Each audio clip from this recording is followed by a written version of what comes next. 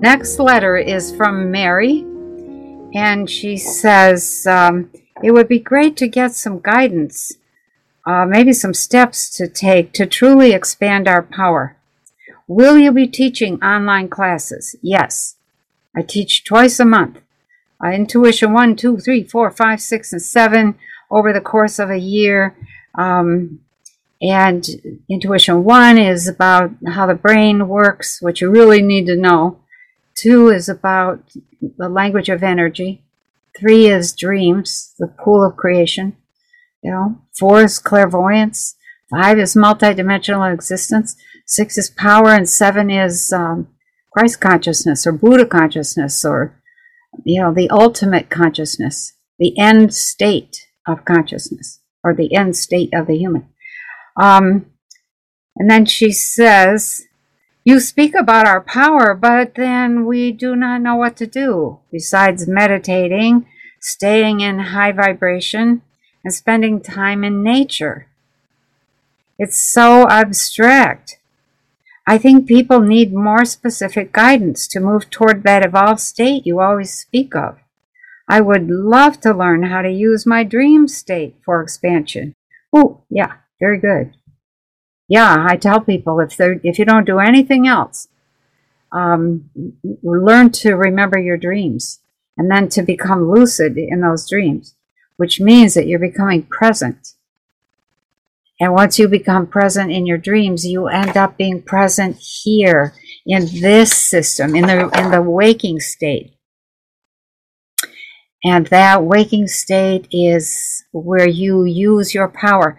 Now, most people think that the use of power is something that's big and mighty. And it's not. It's little tiny ways of being. It's tone of voice. It's choice of words. It's timing. It's the ability to observe what's really going on. It's the ability to eliminate your biases.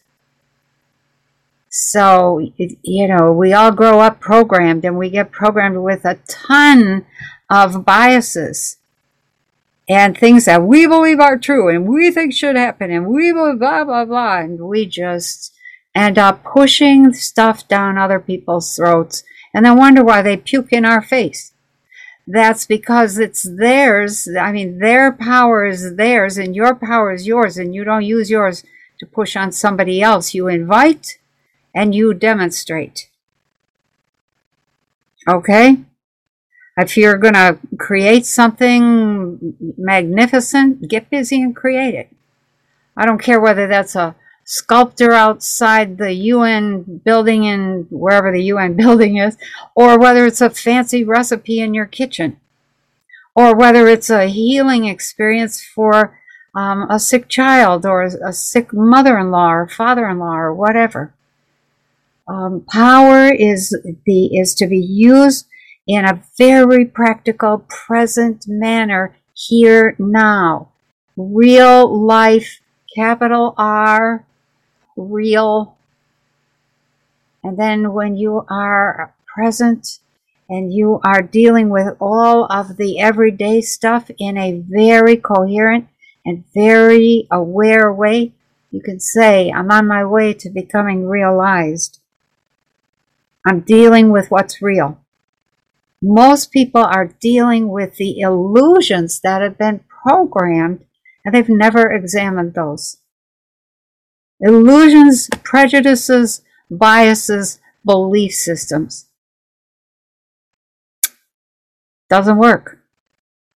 It doesn't work. The only thing that works is to let go of all those and become real. So, I'll see if I can come up with a few more good examples, Mary, that talk about power, use of power. So, thanks for the homework. Okay.